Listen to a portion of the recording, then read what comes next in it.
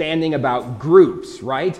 Our group, your group, I have to represent well. I have to not shame the family, shame the company, shame our household. There was a lot of that understanding of the groups. And some of those things is good because it leads people to give a lot for the team, to give a lot for the family. But in the West, I don't know if it's just culture or if it's marketing. It has become very much about the individual, and it doesn't matter what happens to anybody else. There's a great selfishness that's been there. So have it your way. If people are toxic and a problem to you, cut them out of your life, right? This is the motto of the West. And so it turns into things like, well, if it doesn't help me, I don't really care if it helps other people. I'm not going to do it. That is not what we see in the early church. What we see in the early church is a local church that is all in. And what makes them all in? What does it look like to be in an all-in type church, or for someone to be all in a local church? Do they all have to dress the same? And do they all have to attend every meeting? And is it about service or about all wearing the merchandise that says Columbia Road Baptist Church on it? Right? Is that what it's about? Or is there something deeper? Is there something deeper to the unity that we're asked about?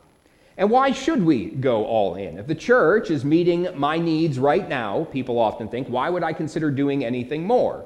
And if the church isn't meeting my needs, then why on earth would I be there? We have slipped into this modern concept of the church as a service provider.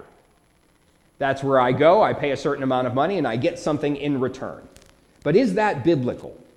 Well, we're shown what it looks like to go all in with the children of God in a local church. And the differences between that and a lot of what happens in Western modern-day churches, they are startling differences. So in Acts chapter 4, in verse number 32, the Word of God says this: "And the multitude of them that believed were of one heart and of one soul. Neither said any of them that aught of the things which was his own, that he possessed, was his own, but they had all things common.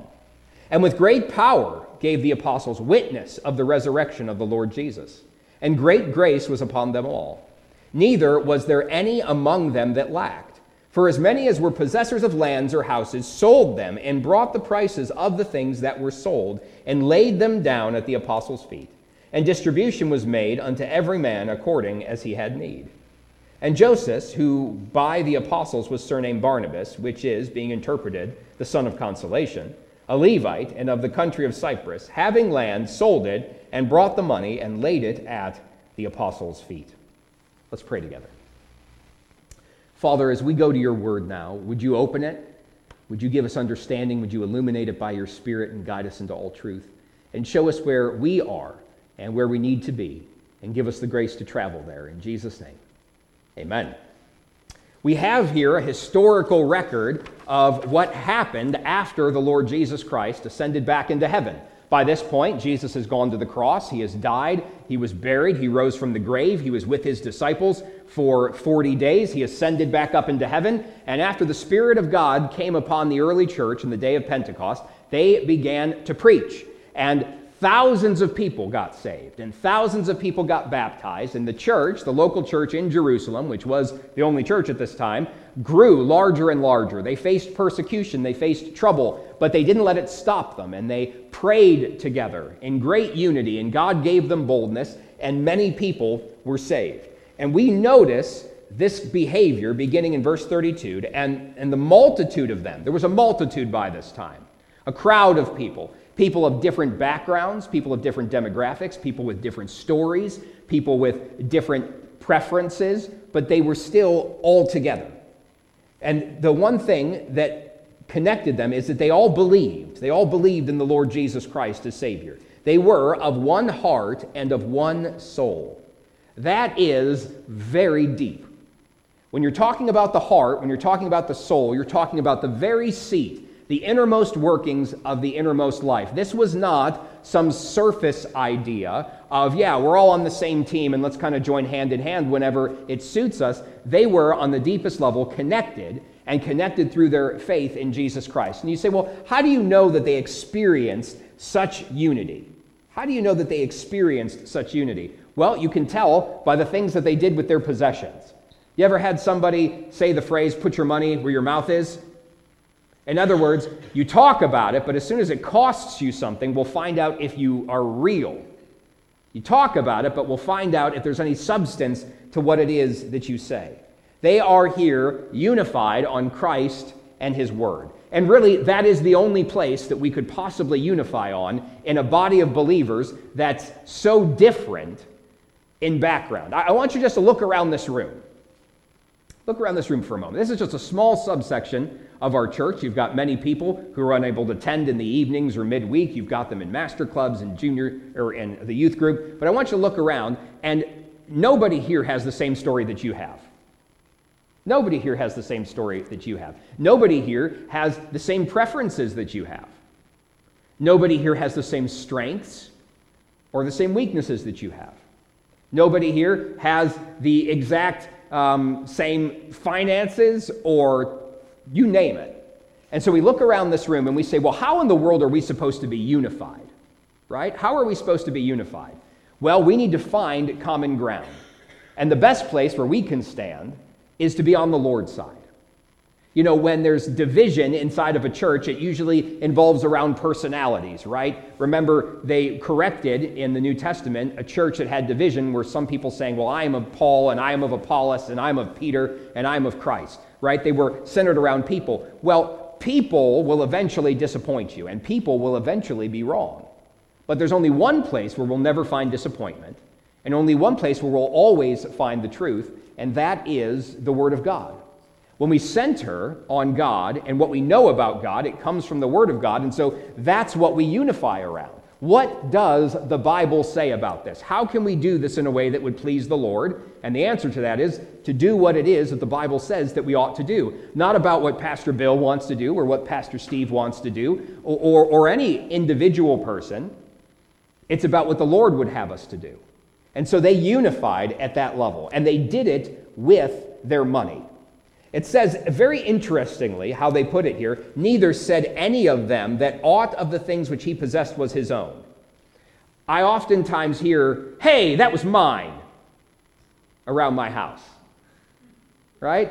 Somebody took something from someone else. I was sitting there, right? That was my glass. I had set that out. That was my snack. That ice cream's mine, right? You hear things like that around children. They're very much concerned. Am I ringing a little bit? Could you pull me down some, Dave? I love to hear the sound of my own voice, but not quite that much. Thank you. At least you all didn't say amen at that. I appreciate you and your silence.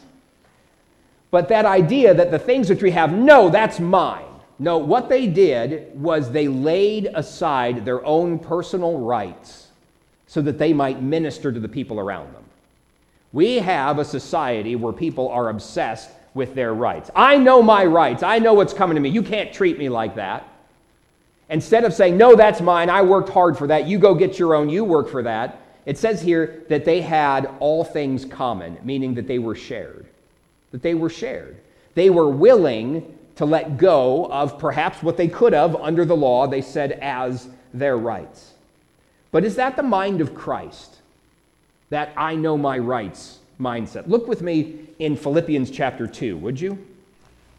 In Philippians chapter 2.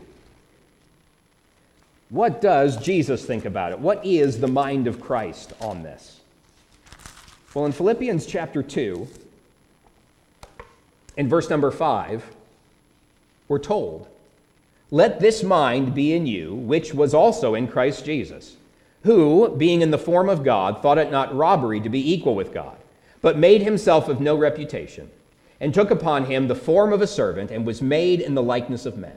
And being found in fashion as a man, he humbled himself, and became obedient unto death, even the death of the cross. If we want to know how we ought to handle things when our hackles get raised, when we get upset because we feel that somebody has trespassed upon our very most sacred rights, and it would be us giving up something of ours to help someone else, let us remember what the Lord Jesus gave up.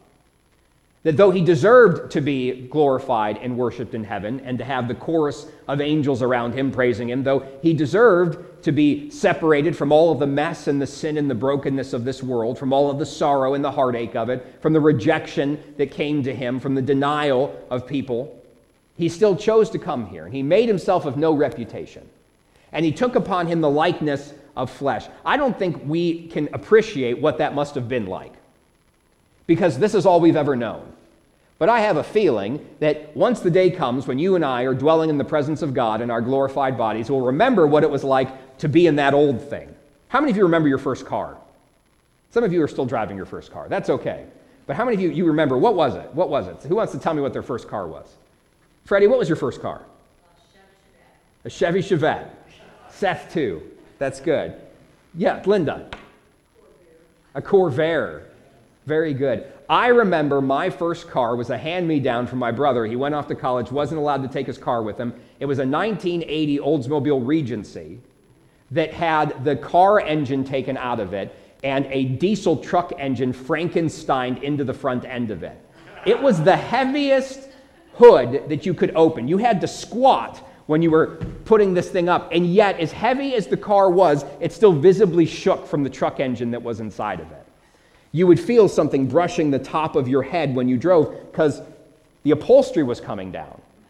And we had an 8-track player in there. No tape. We had an 8-track player. This was still in the days of CDs, for those of you not familiar with the 1900s. CDs were out by that time, but all we had was an 8-track player, and I only had two 8-tracks that my brother left me in the glove box. One was Hotel California by the Eagles, and the other one was whichever 8-track Michael Jackson's Mama Say Mama Sama Mambusa was on. I forget which one that was on. That's all I had. I don't even think about that car anymore, but it's very different than getting into the car that the Lord has blessed me with now. Praise God, it's a lot nicer now, and I don't even think back to those days where I think it's going to be such a stark contrast when we think back what it was like to be in this flesh, and Jesus did that. He didn't begin at Bethlehem. He has always existed. He's the second person of the Trinity, and he made himself of no report, humbled himself, and the only man that ever lived on this earth that did not deserve to die was obedient unto death in order to die for you and me. And not only was he obedient unto death in some general sense, but the cruelest of deaths, the most shameful and humiliating of deaths. If the Lord Jesus, who deserved as much as the Lord Jesus deserved, was willing to set that aside to do things that please the Father, as he said, I always do those things that please the Father, then you and I have a great model for how we can set aside those things and be willing to share and to give when we feel we would rather put up walls and keep people away from us. It's very different to say, hey, we're all on the same team, and to say, hey, you can borrow my truck. Say, what's the difference? One of them, I'm actually giving of my possessions something of value, as opposed to just words. And that's what we saw happening in the church. And because we saw such unity, we also saw something else. In verse 33, and with great power gave the apostles witness of the resurrection of the Lord Jesus, and great grace was upon them all. What happened was that the apostles got up and they preached the word of God. They were witnesses of the Lord Jesus Christ's resurrection. They told people about how he died. And remember, that wasn't so far ago that the average person in Jerusalem would have forgotten about it. They would have remembered what it was like on those days when Jesus rode in on the donkey, the triumphal entry, people shouting Hosanna and making cries like they would towards someone who they believed was the Messiah. They would remember about how he cleansed the temple and drove people out yet again and preached a powerful word and did miracles among them. They would remember how the crowd was turned by their leaders in order to call for the blood of Christ and him to be crucified. They would have remembered all of those things, and then to see him publicly hung on the cross. A lot of these people would have been eyewitnesses. A lot of them would have been eyewitnesses that they were witnessing to in that city. And then to say, not only did he die as you saw, because what miracle is that? Many people were crucified. Many people's lives were taken. The thing that was different was that Jesus, when he laid his life down, he also took it back up again on the third day. Death had no power to keep him in the grave, and so he came forth. When the angel rolled the stone away, it wasn't for Jesus to get out. He was already gone. He needed no help. It was so that the women might get in, and Peter and John might get in to see what had been done. And that's what they testified to, was the resurrection. Remember, it's important that we give the entire gospel when we speak to people. Oftentimes, strange as it is, we tend to leave the resurrection out of it. We say, Christ died for your sins. And if you believe that he died for your sins, you can pray and ask him to forgive. Don't forget the best part. I don't know if any of you ever saw The Passion of Christ. I saw it when I was overseas, and I was still in college at the time, and I remember watching it, and do you know where it ends? right at the good part. They show the most grueling footage of what it could have been like for Jesus to suffer the things that he suffered. And right at the end, you get a bright white screen alluding to the idea that they were seeing the risen Christ. And I'm like, really? And then that was the end of the movie. I'm like, you missed it. That was it. Lots of religious leaders have died. Only one ever came back from the grave under the power of the Lord. And that was Jesus Christ himself. And so let us not forget to bear witness of the resurrection. They saw it. It made a difference in their lives. Because they witnessed this, now they could witness it to others. They could witness of it to others. The gospel is the power of God unto salvation. That is really where all the power is. Do you know that I cannot convince anybody to trust Christ? I can't convince anybody to be saved. I can't save anybody, and neither can you. You can no more save somebody, I could no more save somebody than you and I could create a star. It's an act of God. It's a miraculous thing to see somebody born again. But you know what we can do? We can give the gospel. And the gospel is powerful. If you've ever been hesitant to talk with somebody about Jesus because you don't know how to answer all of their questions so that they're ready and say, well, I finally have no questions. I'm ready to trust Christ. Did that actually happen to anybody here? Did anybody ever answer all of your questions? Who was it that argued you into faith in Jesus Christ? And you were so beaten intellectually by their presentation that you had no choice but to surrender and say, okay, I'll become a Christian. Did that happen to anybody? That did not happen to me. You know what happened to me? I had lots of reasons why I thought that I ought not be saved. I didn't think the Bible was true, and I thought it was filled with errors, and I thought that it was just for people that needed a crutch, and I didn't need it. And I had all of these reasons why and you know who answered all of my questions and shot down all of my arguments? Nobody. You know what did happen? People shared the gospel with me from this pulpit back in that youth room. People prayed for me, and people lived out the Christian life before me. And the Spirit of God showed me my need of a Savior, and I chose to respond and accept Christ as Savior. Nobody ever logically argued me into faith in Christ. Now, does that mean that there's no place for logical arguments? Does that mean there's no place for apologetics? That's not what I'm saying. But it's going to take the power of the Lord, and that power is the gospel, is the message. That's all that we have to give. I remember one time I was invited over, and goodness, I can't even remember the man's name, but Shelley, you might remember this. Ashish had a friend who was going through a terrible time, another Indian man. And I told him what I had. I'm like, all I have for you is Jesus. You want trouble with this area in your life? I can tell you what the answer is. And he's like, no, I need something, I need to get involved. I need to serve. I need to feel like I'm making some progress.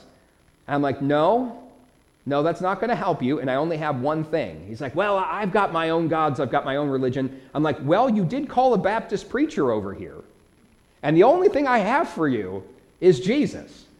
And if you don't want Jesus, I have no power to help you, because all of that is in Christ and in Christ alone. And so they preached forth, and they enjoyed great power, it says. They enjoyed great power. What does that look like? They preach the word. People are feeling convicted of their sin. They're repenting, coming to faith in Jesus Christ. People that are far from God get near to God. That's what it looks like when great power is poured out. But I believe that there is a direct connection to unity in a local church and the power being poured out. I think you see it in the book of Acts. There's a few different places where it comes up where you see the idea of unity followed by God's power. Look back in Acts 2, would you? On the day of Pentecost, in Acts chapter 2. Acts chapter 2, verses 1 and 2. And when the day of Pentecost was fully come, they were all with one accord in one place. And suddenly there came a sound from heaven as of a rushing mighty wind, and it filled all the house where they were sitting. Let's look at Acts chapter 4. This is after the Sanhedrin told Peter and John that they were no longer allowed to preach in the name of Jesus, and they threatened them greatly and sent them on their way. And they went back and they had a prayer meeting about being threatened. And they rejoiced that they were set free and were able to suffer for the name of Christ. It says in verse 23 of chapter 4, "And being let go, they went to their own company and reported all that the chief priests and elders had said unto them. And when they heard that, they lifted up their voice to God with one accord and said, Lord, thou art God, which hast made the heaven and earth and the sea and all that in them is." Let's skip down to the end of that prayer in verse 31. "And when they had prayed, the place was shaken where they were assembled together. And they were all filled with the Holy Ghost, and they spake the word of God with boldness." The day of Pentecost, they're gathered together in one place in one accord. They pray, the Spirit of God falls. They're persecuted. They gather together wherever they were located in their headquarters at that time, and they prayed this prayer with one accord, with one voice. And what happens? The power of God falls, the place is shaken, and many people get saved because they preach the word with boldness. We see it again in our passage. It talks about how they were of one heart and of one soul, and they lived that out through their generosity and selflessness with one another. And because of that, there was great power that was poured out. There was a direct connection with their unity, with how close they were to Christ, and this power that had been given. Have you ever wondered if your spiritual condition, or how your spiritual condition, was affecting those around you? Have you ever wondered how your spiritual condition was affecting those around you? Do you think that it's possible that if you are thoroughly right with God, that God, through your closeness with Him, might not just bless you, but bless those around you? I think you see that in Scripture. I'm not too impressed with Lot. I'm really not impressed with Lot from the Old Testament. You know, the relative of Abraham. Abraham was sort of a good guy, don't you think? He was great. Friend of God. And because God blessed Abraham, Lot sort of got in on it. I feel like it was a trickle-down thing, that Lot wasn't so impressive as we see his decisions later on in that book. Have you ever wondered, though, if your distance from God could affect others? Your distance from God could affect others? If things aren't right with you, that they could affect perhaps other people in your household, or maybe even more broadly in our church? Is it possible that our bitterness and divisiveness and our unwillingness to forgive, and maybe it's not even a direct church person, maybe it's somebody in our home or somewhere else, but because of that spirit, we don't have unity with other people around us, and we may be holding back the blessing of God. This is a very small note, but do you remember what happened when Jonah was told to go to Nineveh and preach? Where did he go? He tried to go as far away as he could the other direction, right? How did he get there? By boat. Do you ever think about all the other people on that boat whose lives were put in danger? Do you ever think about all of the commercial goods that had to be thrown over the side, and all of the money and the livelihood? It might have ruined some of those people. You never know. In fact, I think back to Joshua chapter 7, if you turn there. There was a man named Achan. In Joshua 7, the background of this is that God took Joshua and raised him up to be the leader of the children of Israel after Moses' passing. And they're going from the wilderness wanderings now into the promised land, into the land of Canaan that God had promised, and they're going to have victory over all of these warring tribes. And they're having supernatural victory. Remember, this is just after the Battle of Jericho, where instead of by warfare, simply by obedience, the walls of Jericho, which were enormous, fell down. They fell down. They didn't pull them down with siege weapons.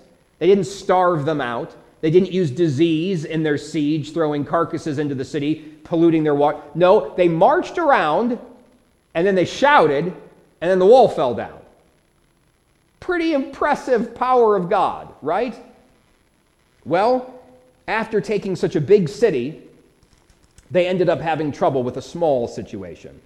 Joshua chapter 7, it says in verse number 1, "But the children of Israel committed a trespass in the accursed thing. For Achan, the son of Carmi, the son of Zabdi, the son of Zerah, of the tribe of Judah, took of the accursed thing, and the anger of the Lord was kindled against the children of Israel. And Joshua sent men from Jericho to Ai, which is beside Bethaven, on the east side of Bethel, and spake unto them, saying, Go up and view the country. And the men went up and viewed Ai. And they returned to Joshua and said unto him, Let not all the people go up, but let about 2,000 or 3,000 men go up and smite Ai, and make not all the people to labor thither, for they are but few. So there went up thither of the people about 3,000 men, and they fled before the men of Ai. And the men of Ai smote of them about 36 men, for they chased them from before the gate even unto Shebarim, and smote them in the going down. Wherefore the hearts of the people melted and became as water." What happened? Achan took what he wasn't supposed to take from the spoils of the last city that they had conquered, things that were supposed to be dedicated not to his own benefit, but to the overall benefit. We can see down in verses 20 and 21 when he's confronted, when the Lord points it out to Joshua, and Achan is confronted by Joshua publicly. It says, "And Achan answered Joshua and said, Indeed, I have sinned against the Lord God of Israel, and thus have I done. When I saw the spoils, among the spoils, a goodly Babylonish garment, and 200 shekels of silver, and a wedge of gold of 50 shekels weight, and then I coveted them, and I took them, and behold, they are hid in the earth in the midst of my tent, and the silver under it." He saw things that weren't supposed to be his, and the secret sin that he thought that he could hide underneath the tent, where no eyes would find it, ended up taking the lives of 36 of his compatriots. Not only is the blood of those 36 men on Achan's hands because he had secret disobedience hidden underneath his tent, it also melted the hearts of the children of Israel, meaning that it sapped their strength. They were on a great high, realizing that God is so mighty that he could pull down the walls of Jericho. And then they go to fight some small group in the city of Ai, which is nothing compared to what they just did, nothing compared to what they fought on the other side of Jordan. And now they come into this and they get whooped and they run until sunset, being chased. They lost it. Do you see how his sin and his unwillingness to confess that affected everyone else around? The unity, the closeness to God that we have can bless our entire church. And the sin that we refuse to address, that we think is hidden, hurts more than just us, or more even than just our spouse, or more even than just our family, but could hurt the whole work of God in a local church. Something to consider. Who is not experiencing great power because I am in secret rebellion? Verse 34. Back in Acts chapter 4, verse 34, "Neither was there any among them that lacked." Well, that sounds great. There were no poor people in the church. There were no needy people in the church. I'm glad they only recruited from rich people. Isn't that convenient? They only recruited from rich. No, that's not. How did they end up with no poor people? Especially when it wasn't many mighty or many rich people that believed, but a lot of the underclass are the people who came to Christ. Those that had risen up the ranks had close attachment with the Jewish government, and they were not fond of Jesus. And there would be social repercussions among that upper class, though there were some rich that believed. It says, "Neither was there any among them that lacked, for as many as were possessors of lands or houses sold them, and brought the prices of the things that were sold." Do you know how it happened? The church took care of its own and didn't let any of them face poverty, didn't let any of them face need. You say, were they just so wealthy that they did that? No, they did it sacrificially. They were willing to sell of the things that they had that were by their rights, their own possession, and they said, no, the children of God, the church of God, the people of God, they are more important than me getting my what's for and what's coming to me. They were willing to put others ahead of themselves. How did they give? It says, and laid them, verse 35, and laid them down at the apostles' feet, and distribution was made unto every man according as he had need. We see it here, we see it repeated in the Old Testament, that they brought their gifts and their offerings, they brought their tithe in the Old Testament to the Lord, to the storehouse, so that it might be used for the work of God. And the people that had need, people when they sold and they saw that there were needs in the congregation, the people sold the lands, they sold the houses, and they gave it, and then distribution was made through the church. They laid it at the apostles' feet. They were the leaders of the church. By the way, remember, they didn't have a 501c3 document. They had no charter organization. They had very little structure at this time. We haven't even hit Acts chapter 6 yet, so they don't even have deacons. This is the church in its most simplest form. They didn't have a hierarchy chart or any of the things we might think of today in an organization. They were a group of people who loved Jesus and loved one another, and they gave generously because they all believed in it. Did you know that they did this even before the missionary journeys that came out? Was making sure that the needs among one another, that it was cared for. Did you know it said that none of them lacked? What about the guy who's not really, the most faithful, but he's still a part of it? When they're like, no, we're not giving it to him because he doesn't come to church often enough. Or she doesn't really serve in the church, so we're not gonna help her out. Or they're not particularly good with their money, or they might be a little slow on the uptake and make bad decisions. No, it said that none of them lacked. None of them were without. And they gave it through the church, and the church made distribution to the people.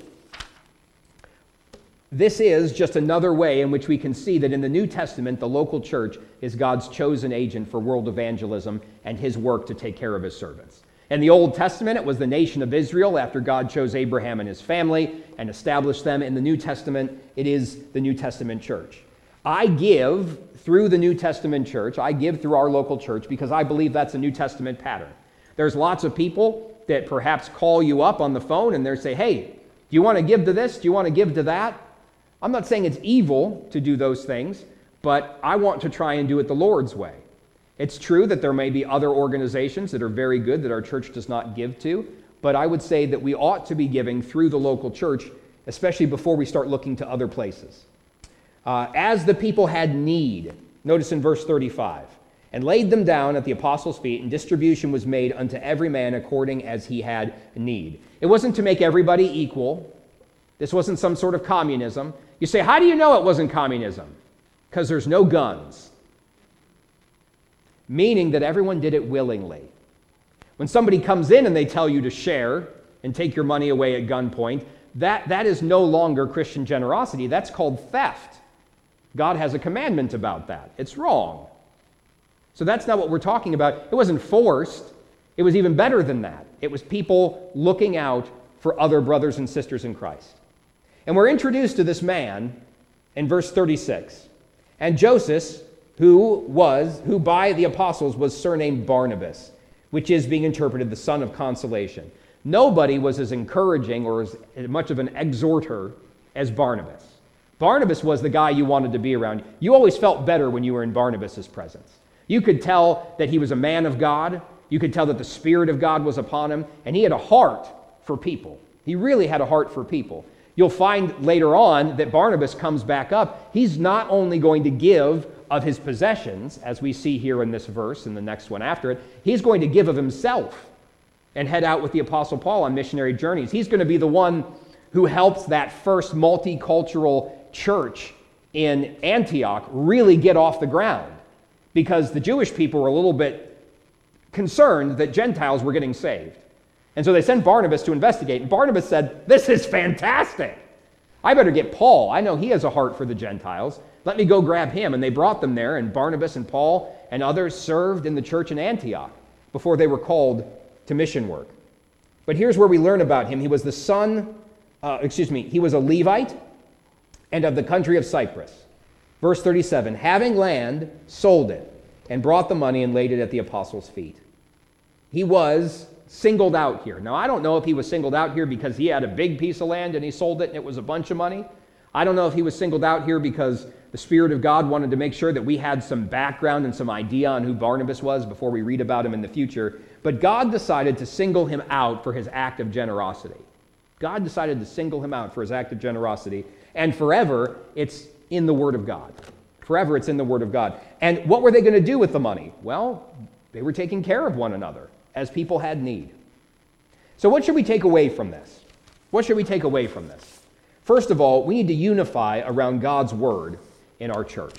We need to unify around God's Word in our church. I thank God that I think we do this pretty well. I'm very excited about that.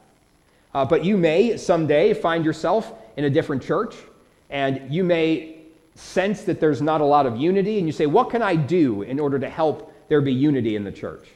It is to center around the things of the Word of God. There are churches that experience disunity and fighting and squabblings. Praise God, we haven't had a lot of that. I know some people, they dread meeting with their deacons. Some pastors dread meeting with their deacons because it turns into an argument about everything. They can't decide on what color of paint to paint what room, and it's all just personalities and ego and conflict, and I praise God that we don't have that. But personality problems, preferences on non-essentials, past hurts or failures, all of these can create disunity inside of a church. Pastor Jenkins would oftentimes preach on things like this, and he would say, there's nothing wrong, this is just preventative maintenance. And so I take that same line, I'll steal it right from him. This is just preventative. Oh, when you're preaching, it's not stealing. You say, I'm going to make that a part of my ministry. It's a better word than plagiarism. For example, people might say, I'm with Pastor Bill, or I'm with Pastor Steve, or I'm with Pastor Jenkins. That's not unity. That's not unity. We all line up with God by lining up with His Word. I don't want God on my side. I want to be on God's side. And the only way to know what that is to do what His Word says. Sometimes there's unity around the wrong things in a church. Maybe there are strong personalities, and they pull people from one side to the other. Sometimes friendships or hobbies, all sorts of unusual things that people can unify around. But let's make sure we unify around the Lord. Second of all, we need to connect our spiritual health with the power of our church. We need to connect our spiritual health with the power of our church. In Acts, there's this pattern of unity leading to God's power. And the church is a people, right? And each individual has their own walk with God. And I don't know your heart. You know, I don't sit there in my prayer time and get a list from God saying, oh, this person in the congregation is far from God, or this person is doing good. I don't get like a report card on you. I don't get like a background check, just so you know. That's not how that works. But all of us has our own walk with the Lord. And it could be habitual sin, it could be lukewarmth, it could be division or pride or some sort of secret rebellion or gossip. And who knows, if we have unaddressed sin in our lives, what it could be doing to hold us back from seeing God's power poured out. I don't know of anything in particular, but I believe that the closer we all are to being right with the Lord, the more we will enjoy of His power. We should encourage people to live holy lives, separated lives. And I love people who understand that being part of a good local church is one of the greatest things going. I have been blessed to always have been in a good church. I was at this church when I first came to know Christ. I was at North Columbus Baptist Church when I was a student at OSU, and then I went down to Temple Baptist Church when I went to seminary, and then I came back up here. I've never been in a church where there was all sorts of nonsense, but some of you have been in churches where there was nonsense, and you know it's very different to come to church when people actually like each other and want to be there than when there's some sort of ugly elephant in the room and nobody wants to talk about it. And this person won't look at that person, and pastor's preaching and someone's in the front row harumphing, saying that they don't like that. And, you know, people in the parking lot having secret meetings without the church leadership, things that they're upset about. Some of you have never experienced that, and that's wonderful. Praise God you've never experienced that. Let us keep that from happening here, ever. By deciding that if we're wronged, we're going to be dead to self. We're going to try and make things right. We're going to be peacemakers. They may have legitimately wronged you. Some failure may have happened. Someone may not have been what they ought to have, or they may have something in their life and you see it. Instead of deciding that you're going to throw people away or throw a church away, let's be the kind of people that are peacemakers, that ye which are spiritual restore such a one, that we have that kind of heart for one another. And when we do so, when we choose to live holy lives, when we choose to walk in the Spirit, we will only know more of God's power in our church. Lastly, we should support our church to care for its members in financial hardship. I don't think, from what this passage says, that everybody was getting rich. But what it says was nobody that lacked, nobody that was poor, nobody that was needy was allowed to face that. Nobody. And they didn't have very much money. They didn't have very much organization. But they still managed to care for one another so that people were hungry who had food, people that were homeless had shelter, people that didn't have clothing had the raiment that they needed. The church distributed physical assistance to those that needed it. And it was emphasized here twice about how they shared everything they had and didn't consider it their own, and emphasized about their willingness to sell and to give. No member was allowed to face poverty. The people gave generously. They gave sacrificially. I feel like when I look at this passage that caring for people in the congregation that are having a hard time is not an afterthought, but a core part of what makes a church a church. I don't think it's an afterthought. I don't think it's a small line budget item. I think it's something where people are in love, glad to do it, joyful to do it, instead of it being like you got to pry it out of somebody's hands. And praise God, our church also in this area has a very good track record of taking care of people. And if it hasn't in some way, it's probably because we were unaware of it, or we were aware of it and in that moment couldn't meet that need. So give to be a part of this. Continue to give to support the work. Second of all, if you need help, come and let us know. We really don't know everything that's going on in your lives. And if you know of somebody that's struggling, also come and let us know. It's a joy to help people that are in hardship. Listen, I believe that God may very well provide for somebody's need that's in financial hardship, and he might do it by having it come into their local church. And it's sitting there waiting to be distributed to that person as God has provided. But if the church doesn't know about it, the church can't do it. And it's a humbling thing to have to ask for help. It's a humbling thing. But it's an exciting thing in order to be able to give help. And I think that it blesses the Lord to see his people generous and caring for one another. So let us know if someone is struggling. Let's ask a couple of questions before we start our prayer time as we think through this passage. Why should we unify around God's word instead of around something else? Yes, Cheryl? Because it's the truth. But wouldn't it be enough to just have an awesome music program? It just rocks, and we all come here because we love to hear the music. Wouldn't that be enough? No, the answer is no, by the way. Why should we unify around it? Yes, Shelley? Jesus and God's word is the center of the church. Like you could have a church without a church building, as long as you have God's word. You could have a church without lots of things, but you have to have God's word or you don't have a church. That's right. The church is the ground and pillar of the children's programs. No, the church is the ground and pillar of the truth, right? So we don't want to ever put anything else in that spot. Any other reasons you can think of why we ought to unify around that?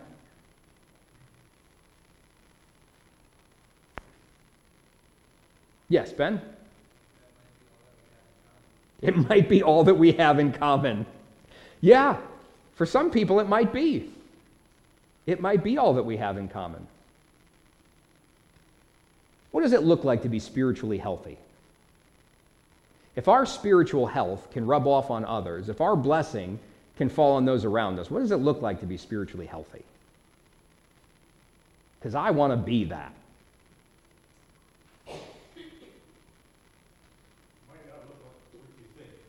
Yes, it might not look like what you think.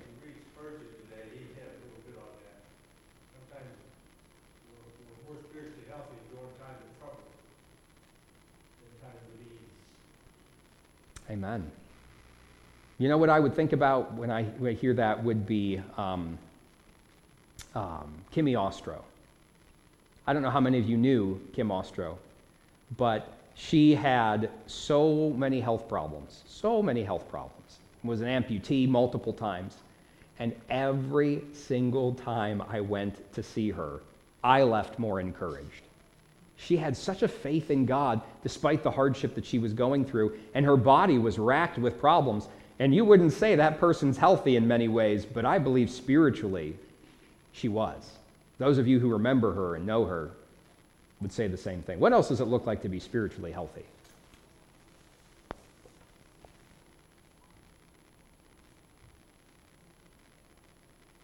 Well, let's shift a little bit. How can I get spiritually healthy? Do I need to eat my spiritual vegetables? Cut down on spiritual sugar? Yes. Reading the Bible? Excellent. Yes. Yep. Sam? Praying consistently? Yes. Yes, confessing sin, keeping a short account. Anything else? Yes, Chris? Sharing your faith. Yeah, being a good witness. That'll help you, for sure. Sometimes we think that spiritually healthy people are people that have won the victory over all of their struggles. But I want to tell you that that's not a thing. Because as soon as you win one struggle, there's another one. Whether it's because God refines you further and makes you even more like his son, or because the devil is going to make sure that some problem comes up. So it's not that nobody has any troubles, that they're spiritually healthy. It's that they're in the battle against them, in the power of the Lord. So I'm not concerned when people are struggling, because that means they're fighting.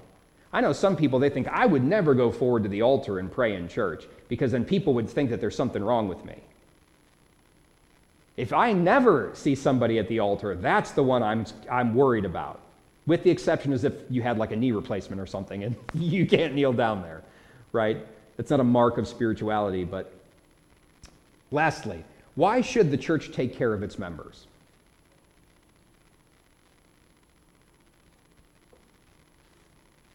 Jim? God tells us to. That's sort of a shut and close, an open and closed thing. Yep. Because we're family.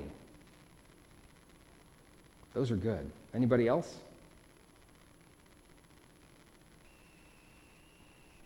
Dave? It shows love and helps someone feel love and feel like they're part of something. Yeah, it helps people feel loved. It helps them feel like they're a part of something.